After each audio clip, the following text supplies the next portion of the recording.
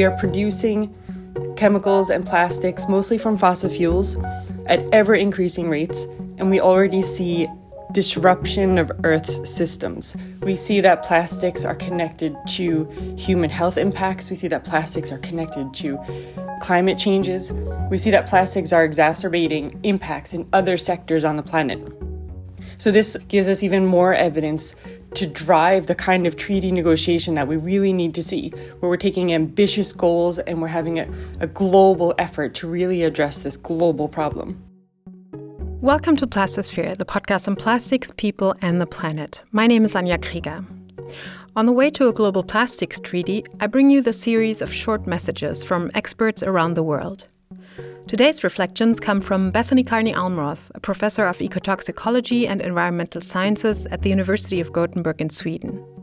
Bethanie is a plastic pollution researcher and one of the scientists who researched plastics within the planetary boundaries. She and her colleagues found that the planetary boundary for so-called novel entities, including plastics and chemicals, has been surpassed.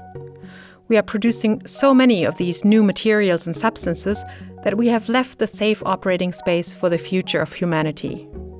That's why Bethanie really wants to see the plastics treaty negotiations focus on both plastics and chemicals. Here's Bethanie.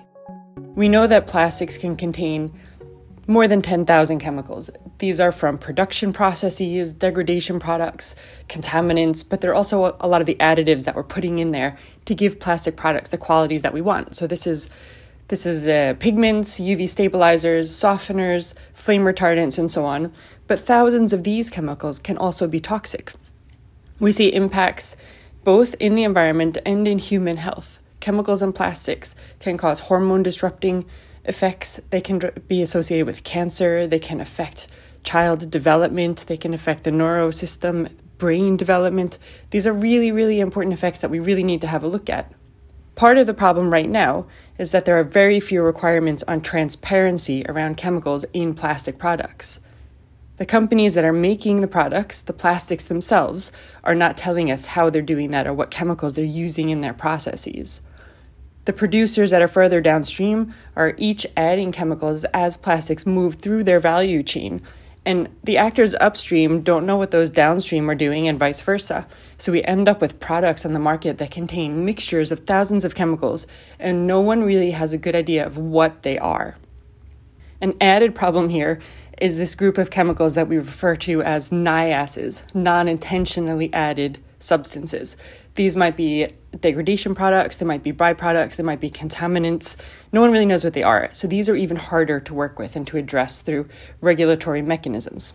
Part of my research also applies the use of the Planetary Boundaries framework to understand the effects of plastics on a global scale. So this framework addresses human activities and the way that the things that we are doing are disrupting the function of the planet, the Earth systems. This includes climate, nutrient cycling, land and water usage, and so on. And what our research is showing is that the rate at which we are producing plastics and producing chemicals farly outstrips our ability to understand the impacts of these substances and to mitigate any risks. So we're not able to prevent harm. If the treaty could address transparency, that would really help us to understand what kinds of chemicals are in products.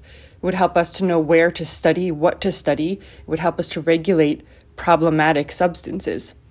It maybe would also help us push for a simplification of the market where we have fewer polymers and fewer chemicals. That's input from Bethanie Carney Almroth from Sweden. If you'd like to learn more about the planetary boundaries, check out the resources at the Stockholm Resilience Center. Of the 9 planetary boundaries that have been defined, 6 are now exceeded.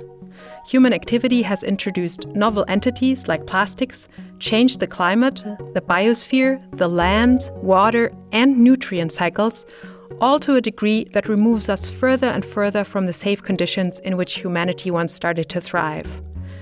Air pollution and ocean acidification are still in the safe zone, but worsening. The only planetary boundary we have been able to move away from is the ozone depletion in the upper atmosphere. And why? Because when a hole or a thinning in the ozone layer was discovered in the 1980s, countries from around the world acted quickly. They signed a treaty to phase out the CFCs, the chemicals which were destroying the ozone. Ozone in the upper atmosphere is like a shield, protecting all life on Earth from the sun's dangerous UV radiation. Thanks to this global treaty, the ozone layer is recovering. It's a success story I think about a lot in the context of plastics, though it also seems much easier to solve. There were fewer products that contained CFCs, and alternatives were readily available. Still, my hope is that the Plastics Treaty follows in the footsteps of this ozone story. So much food for thought for today. Thanks, Bethanie, for this message. And listeners, if you have ideas to share or a demand for the Plastics Treaty, please send me your voice message. I will keep my mailbox open until we've got a global treaty. For recording instructions, check out the show notes. You might hear yourself on the Plastisphere if your message is picked for publication. That's it for now.